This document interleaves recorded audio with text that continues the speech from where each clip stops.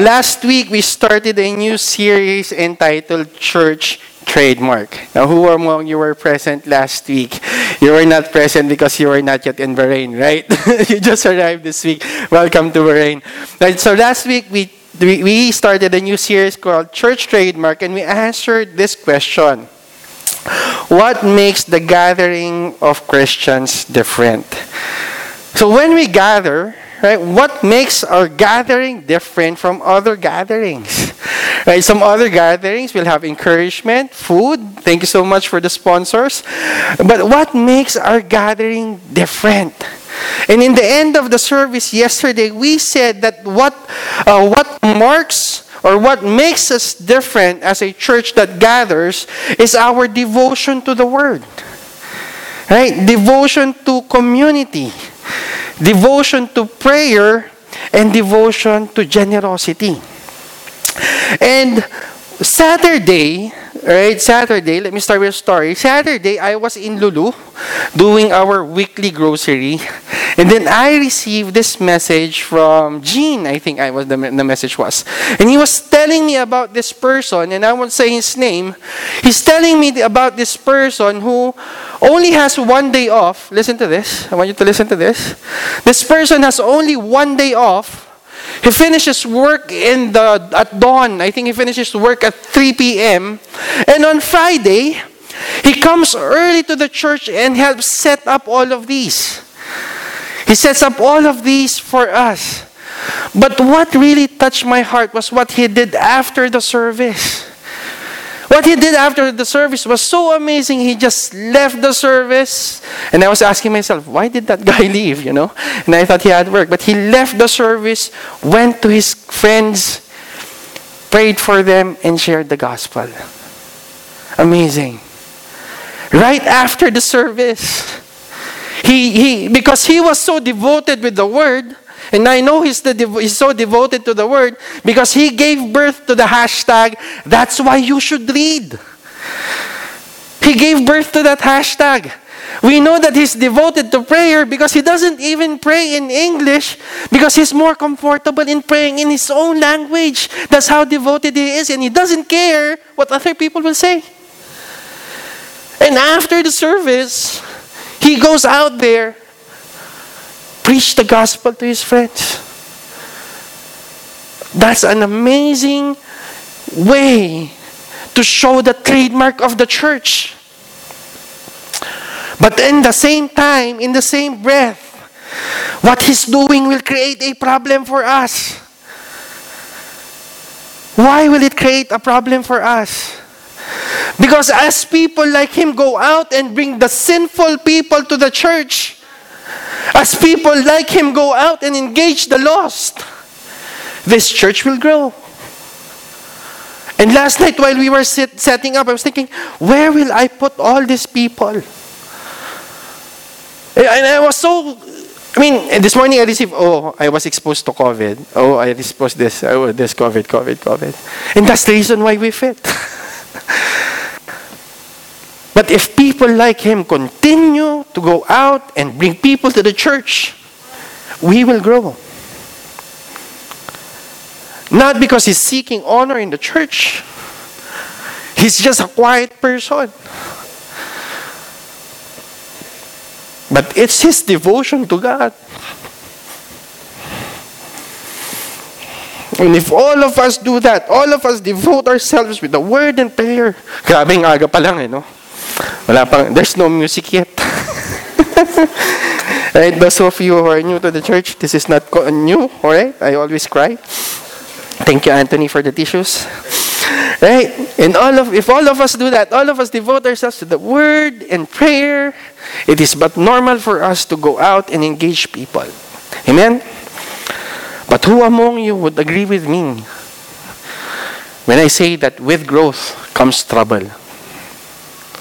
I was supposed to be preaching about service today, but I'll be preaching something else. Because I know that as this person goes out, as you go out, you bring people to the church, we will have trouble.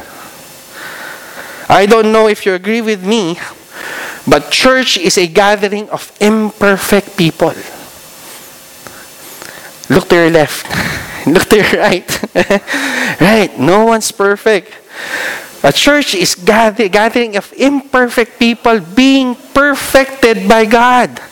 Benny, your wife is perfect in your eyes, so be careful. Right?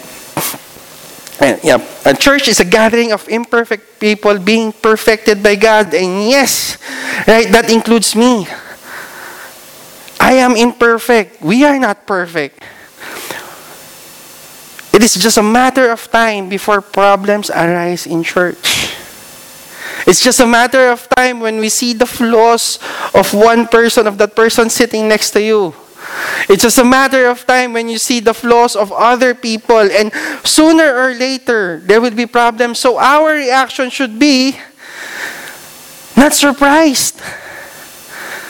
Most of us, when we hear problems, we are surprised. Oh, that happens in church? Oh, it's church and that's happening? Of course it's going to happen. We are a gathering of imperfect people. But instead of finding the blame, instead of finding who's to blame, why shouldn't our solution be, or why shouldn't our reaction be to come together and find out the solution of the problem? It's easy to blame. I blame my wife. That's a joke. Right? It's easy to blame. But is that a mark of a true Christian? It's not. And what's happening, right, when problems arise is not new to our church today. It also happened in the past.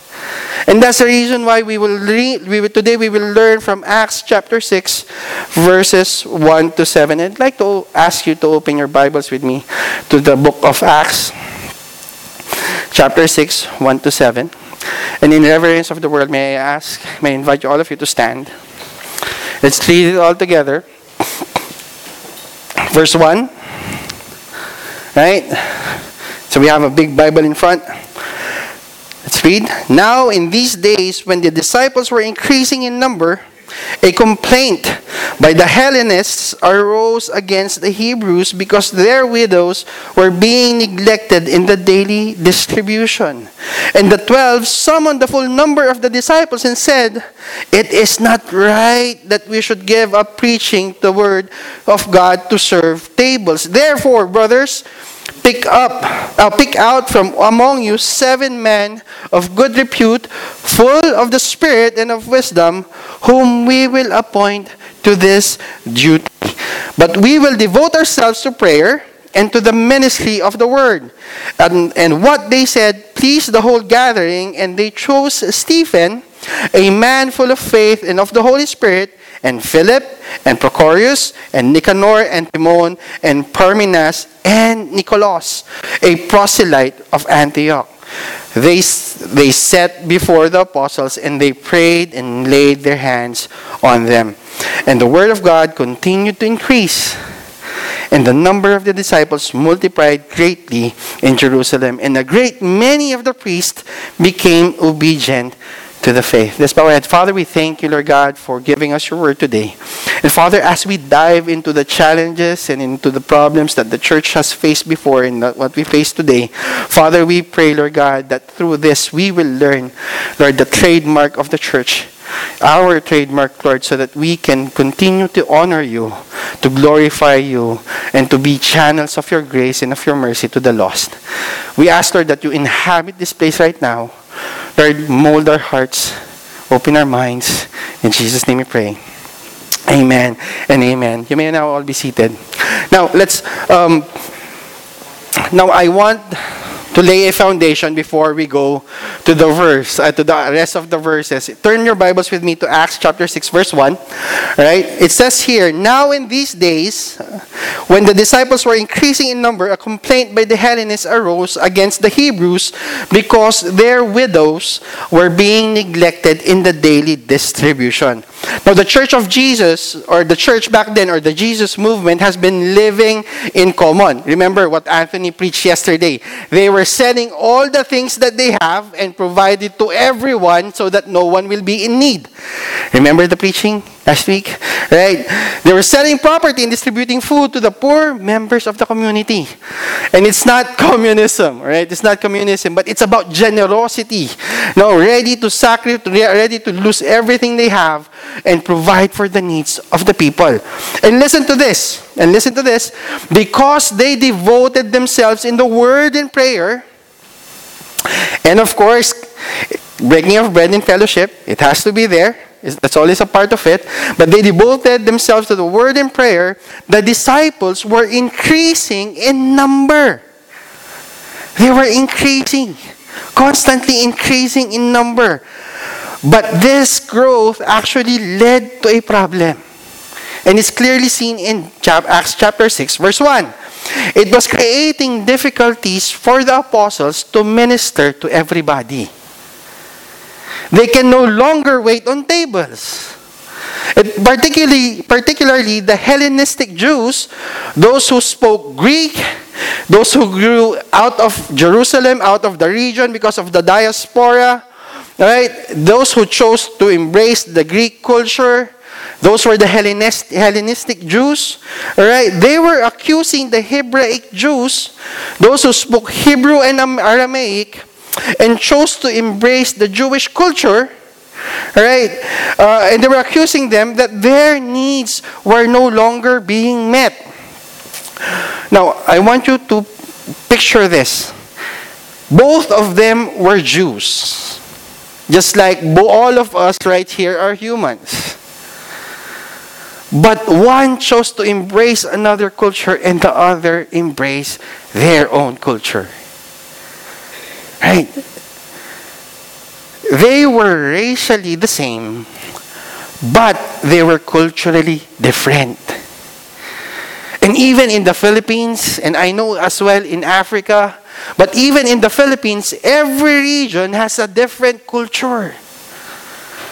Every region has a different set of belief. Every region has a different, way of growing up. But my question to you this morning is, will you allow that indifference, that being different, right? Will that stop you in proclaiming or sharing the love of God? Is it because he's an Ilocano and he's a Tagalog? Is it because of that they can't come together in one place and worship? Now, the Hellenistic Jews began complaining that their widows were being overlooked in charitable institution. If you just go back to verse 1. Thank you. Now, the Jews were really serious actually about providing for the needs of the widows. Right? Back then, widows were really in need. They didn't have family to provide for them anymore. Especially if that's true with the Hebrew widows, it is more so with the Hellenistic widows because they were from outside of the region who came back to Jerusalem and they didn't have any family there. Can you understand the picture? Can you see the picture? They were really in need. So on top of that, the reason why there were Hellenistic Jews in Jerusalem is because they believe they came to Jerusalem to die. They came home to die because they believe that resurrection will start in Israel. Right? So in order to avoid the whole process of their bodies driving down the earth towards Jerusalem, and they chose to go back home. And imagine this. You are alone in Bahrain and no one is providing for you. And you rely on the church to provide for your needs as you serve the church. Imagine if your needs are not being met. Imagine if you're only being fed 3 times a day. Filipinos eat 5 times a day. All rice. Breakfast rice, snack rice, lunch rice, all rice. And then we complain that there's not enough rice in the Philippines. So going back to the text. So for a community who is known to have no needy persons among them, remember, Anthony preached last week, there's no needy persons among them. This was a great issue. This was a great scandal in the church. You're claiming that you don't have any person in need, and yet, here are the Hellenistic Jews saying, they're not being fed. I don't know what fed means to you, but it can be translated to a lot of things. It can be acceptance, it can be love, it can be recognition, it can be purpose. All of us have a need. All of us have a need. So even before the Pentecost, even before Anthony's preaching last week, the Hebrews already saw the Hellenists as unspiritual compromisers who embraced Greek culture. So in their eyes, they were traitors. Even before they become Christians. So when they became Christians, they took these doubts with them. And what happens? Satan, of course, took advantage of this. Satan took advantage. Problems and challenges will arise. In fact, problems are normal. In the church, outside of church, in the house, problems are normal. So instead of being surprised, what if we see problems as a learning curve? What if we see problems as an opportunity to grow? So that we don't get stuck in the problem. We grow. Who wants to grow? Of course, all of us want to grow. But like this, not like this, right? All of us wants to grow. Now, in the early years of the Jesus movement, it is during these problematic times that we see the trademark of the church. So bear with me. I know I see someone are sleepy. Bear with me. Now, the fact that the outsiders were being neglected could have actually caused the church to divide. That's how serious it was. However, because of God's grace, because of God's wisdom given to the apostles, the problem was handled with great wisdom, and Satan was never given any foothold in the community. So you get the picture now. Right? Let's jump to verse 2. And the 12 summoned the full number of the disciples and said, "It is not right that we should give up preaching the word of God to serve tables." Wow! Huh? Wow! You became a disciple and now you don't have to serve tables. No? And then in verse 4 it says, "But we will devote ourselves to prayer and to the ministry of the word." Wow! No, since they are now disciples, they're now excused from serving tables. Is that it? Definitely not. Some commentators believe that this was an evidence of a superior attitude of the disciples. That they considered themselves so highly that serving tables has become a menial job. Some commentators say that. But it wasn't probably the case. It's not the case. This is not suggesting that serving tables is a low task. It's not. Because every single ministry in the church is important. Every single usher is as important as every single preacher. Every single tech is as important as every musician. Every single member of the church, every new member of the church is as important as the old member of the church. Serving tables is not a menial job. So why did the apostles do this?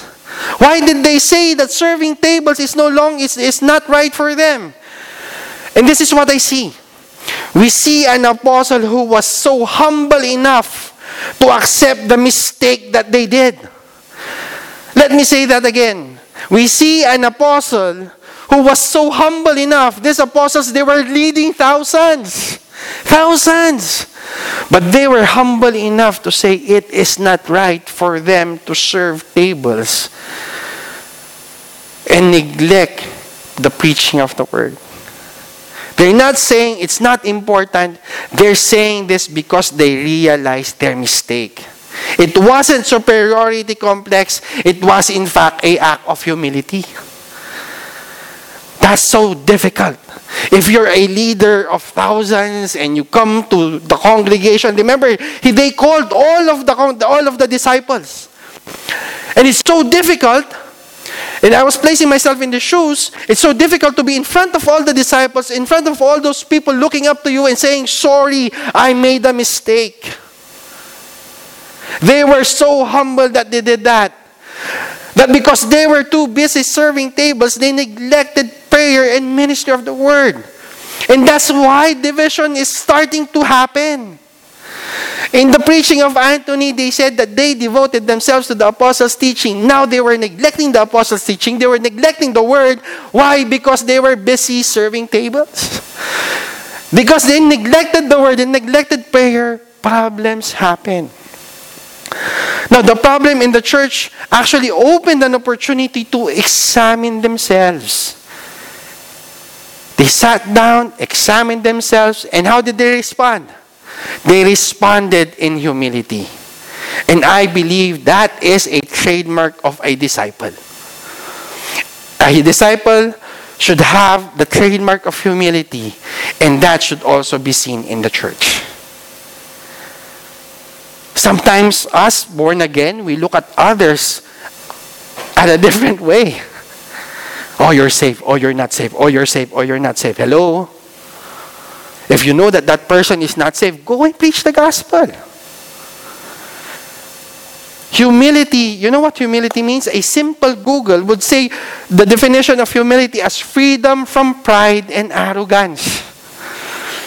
Wow. Freedom from pride and arrogance. Pride and arrogance is caused by a lot of things. And one of them is ambition. And seeing yourself reach your ambition because of your talent, your hard work, because you're smart, you reach that ambition. You forgot that the reason you're here is because of the grace of God. Now, I had the privilege to listen to Frank Damajo way back in 2017, and I really took so much time going back to my notes to see what he said, because that statement really hit me. He said, don't try to go up the ministry ladder. There is no ladder but just tables to serve. We are servants, not climbers. It's so alluring to stand in front. There's always that temptation. I want to stand in front. I want to stand in front. If you know the hard work that people do, when they stand in front, maybe you'll change your mind. Like what I said, standing in front is as important as serving people in the back. We will not be able to stand in front if people are not serving tables in the back. We are servants, not climbers. Ambition will never get us closer to Christ. Ambition never will. When was the last time we served tables? When? When was the last time we cooked for the sick? When was the last time we cooked food for the church? When was the last time we washed other people's feet? Because when we wash people's feet, we know where they came from. These people come from the desert because their feet are sandy. These people come from the farm because their feet are muddy. These people come from the disco because they have so much calluses dancing. Stug, stug, stug. Right? But when was the last time we washed other people's feet? And this is not something that the apostles invented. Definitely not. Because they were only following the model that Christ has established. They were only following the examples of Christ. It was because they experienced Christ that they were doing this. That is why they are called disciples. A disciple is someone who follows and imitates Christ. And maybe that is the reason that we don't experience breakthroughs and growth. Maybe that's the reason we don't experience growth. Maybe instead of being more Christ-like, we become less Christ-like. And maybe that's the reason we're stuck where we are. There is no ministry ladder. There's none. There are just tables to serve. And as we faithfully serve one another in humility, holy, as in full, and sacrificially, what are we doing? We are demonstrating the gospel. That we are not perfect people. And yet, by the grace of God, we are able to let others experience Christ. As we demonstrate the gospel, we get opportunities to proclaim the gospel. And as we proclaim it, we grow. And I am not talking about the numbers of people that will come to the church. That is the least of my concerns. What I am talking about is your relationship with Christ. Is you experiencing Christ in your life. Numbers will come naturally. As people see Christ in our community, people will come to the church. And when we have a relationship with Christ, what we have is life. And what is a proof of life? According to my science teacher, it is growth. If we have life, we grow. As Anthony shared last week, that as they devoted themselves to the apostles' teaching and prayer, of course, do not exclude fellowship and food, right? It has to be there. Growth in numbers happen naturally. Growth in numbers will also happen as we grow personally in Christ. Amen? Verse 3, therefore, brothers, pick out among you 7 men of good repute, full of the Spirit and of wisdom, whom we will appoint to this duty. Now, what's the problem of the church here? What? The problem of the church here actually gave them an opportunity to act in faith. Not only faith in God, but also faith in each other. Now, the second trademark of a disciple, and of course the church, as we see in the scripture today, is faith. Now, it was weird. It was really weird. They were apostles. They were the ones chosen by Jesus Christ. But why didn't they choose the 7? Did that ever enter your head? Why did they ask the whole congregation, the disciples, to choose, that they choose men of good repute? Because they acted in faith. They placed their faith on other disciples to choose men, right, that will be appointed to the duty of serving people. Now, what is faith? What is faith? Now, when we talk about faith in the Bible, or when we talk about faith, we think of belief that happens in our brains. I have faith in this chair, so therefore I can sit on this chair. I have faith that this chair can hold me, therefore I sit in this chair. But faith in the New Testament means allegiance and loyalty to someone you can trust your life to. The apostles placed their faith on Christ. That's one. And because they had their faith in Christ, they also placed their faith on the other disciples.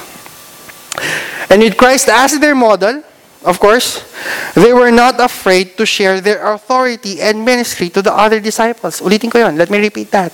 As with Christ as their model, they were not afraid to share their authority and ministry to the other disciples. Now, the apostles, yes, they were leaders, but they are far from perfect. They were not perfect men. They were businessmen, fishermen, they were tax collectors, and one was even a zealot. 10 minutes left. Right? But we see in Matthew 10 that even before they were ready, and you look at Matthew 10, even before they were ready, what did Christ do? Christ sent them.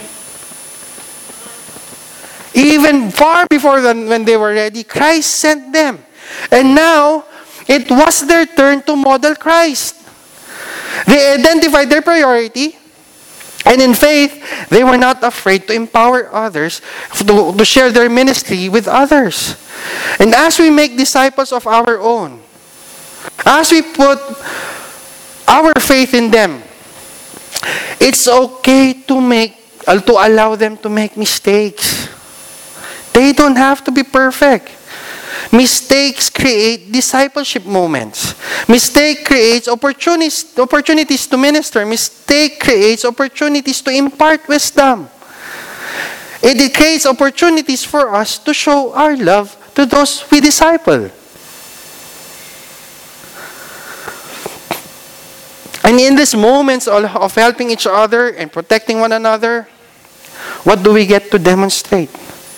We get to demonstrate our love with others. Faith. Right?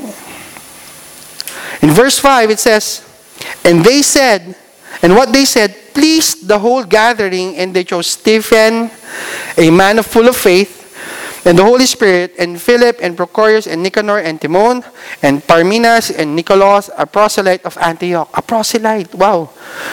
These they set before the apostles, and did the apostles question them? Did they question? No. They prayed and laid their hands on them. It was ordination. The problem in the church that day gave an opportunity to demonstrate the third trademark of a disciple and of the church, which is love. Humility, faith, love. In the Bible, love in the Bible, listen to this, right? Love in the Bible is not primarily an emotion. It's not an emotion. If love is an emotion, sooner or later you will fall out of love of that person. Yes, right? Followers of Christ, listen to this.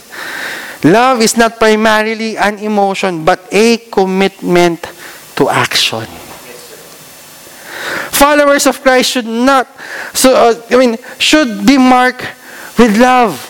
And love is a commitment to action. Love is a commitment to act for the well-being of others ahead of our own. A commitment to act for the well. Why are you smiling, Benny? Alright, I like this stage, I see everyone. A commitment to act for the well-being of others ahead of our own.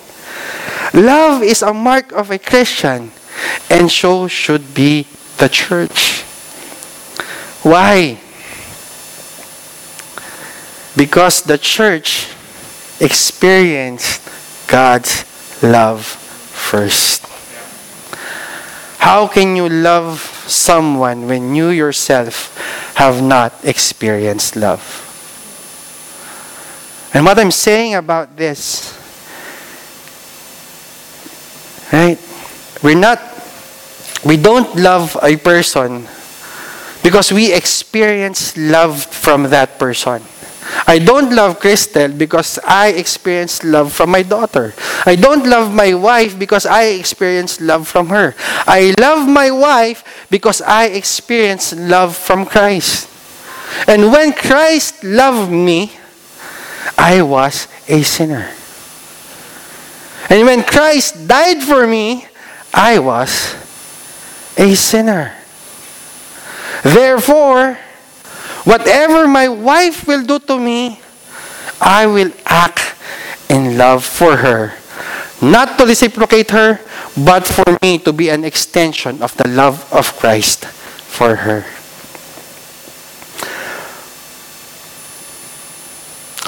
Most of the leaders of back then were Hebrews, right? But they chose 6 Hellenists, Greek speakers. And even one was a Gentile, a proselyte. And what's a proselyte? A convert to Judaism. He wasn't a Jew, but he was a convert to Judaism. Now, against what they were used to, they showed great love and sensitivity to the offended Hellenists by appointing Hellenists to serve the widows in the distribution of their food. Picture that. If all the leaders here are Filipinos, and let's say the Africans were saying, our needs are not being met, we choose Africans to meet their needs. Faith, humility, love. And this made me think, have I been sensitive to those who I have offended and hurt? The apostles were sensitive to those who were hurt. But am I sensitive to those who I have hurt? Am I sensitive to the ones that I have hurt? Am I able to let go of what I thought was right to demonstrate my love and Christ's grace to them? Or did I let my pride, my reputation, get in the way of me showing God's love? How about you? Did you let your pride, your reputation, be a hurdle, a wall for others to experience God's love? Is it because, they're a different nationality, or is it because they're uneducated that we don't allow them to experience God's love? And it can be translated in a lot of ways. But what the apostle did that day was a very beautiful illustrations of Philippians chapter 2, verse 1 to 4. And I'd like to turn your Bibles there with me. And I will close from here. Right? I'll try to land from here. Philippians 2, chapter 2, verses 1 to 4. If there is any encouragement in Christ, any comfort from love, any participation in the Spirit, any affection and sympathy, complete my joy by being of the same mind, having the same love, being in full accord and of one mind. Do nothing from selfish ambition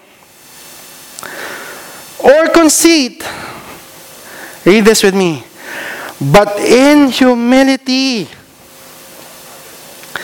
count others more significant than who? Than ourselves. Let each of you look not only only to his own interest,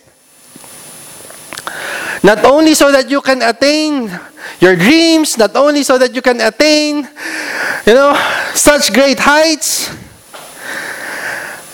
but also the interest of others. Because of humility, faith, and love, and many other characteristics that we can find in Acts 6, 1 to 7. The church, what happened to the church? The church did not split. Rather, the church remained united. Despite different cultures and nationalities and ethnicity, despite of having businessmen, fishermen, and farmers in that same church, despite having different opinions, because of faith in one another, because of humility, and because of love, they were able to overcome the problem of division and remained united. And may I invite the music team to stand with me.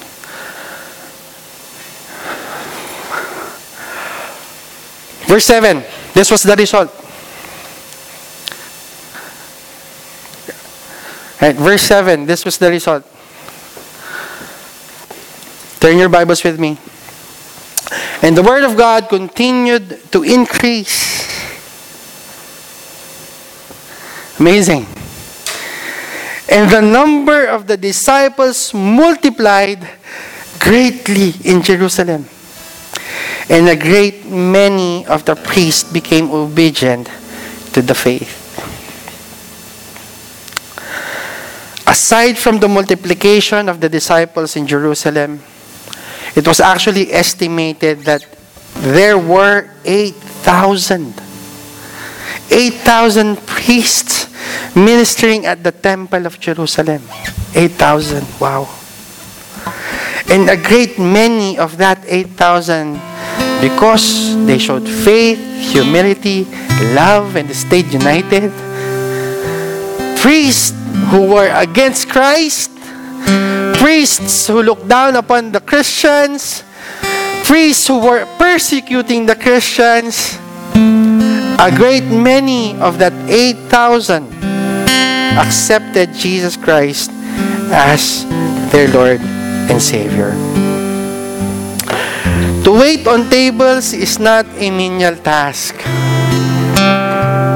Waiting on tables is meant to extend the work of the apostles. Waiting on tables is meant so that each and every one of us in this room can be a witness to the priests that are outside of the church. Waiting on tables means it's an opportunity to reach out to the lost. And I don't know the lost in your context, but it can be your family members, it can be your office mates, it can even be people that you play with on the computer or on your mobile phones. Serving tables is not a menial task, because it is a way for others to experience the love, the faith, the grace, and the mercy that all of us, you and me, have received from Christ. The mark of a disciple is humility, faith, and love. And with God's provision, grace, with God's love abounding in each and every one of us, the mark of the church is unity in serving the lost. Are you willing to humble yourselves, show faith, demonstrate boldness and love, and go to your family, to your office mates, to your friends, and to your community? Now, if today God spoke to you and you feel that you have come short of this, that you lack in serving people, you lack in humility, you lack in faith, and you lack in love, I want to congratulate you.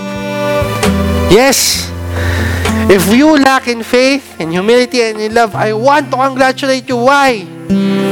God has showed that to you, and now you are in a position to accept God's mercy. You are now in a position where God can work with you and grow you into the man and the woman that He wants us to be. Another mark of a disciple that I did not talk about earlier is hope. Another mark is hope. Your circumstances, where you are right now, does not dictate the meaning of your life. It's God who dictates that. So if you think you lack love, faith, humility, you're in a good spot. Invite God to work you and grow you to the man and the woman that He wants you to be. Amen? Let's all stand.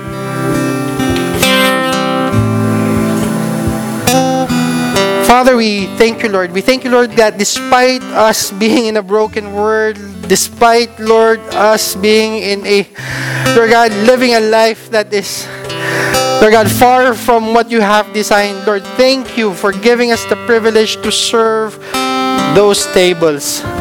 Father, right now, Lord, as we commit ourselves, and if you indeed commit yourselves to serving those menial tables, I just want to invite you to just lift your hands as an act of surrender. If you want to serve those menial tables with us, just lift your hands as an act of surrender to God.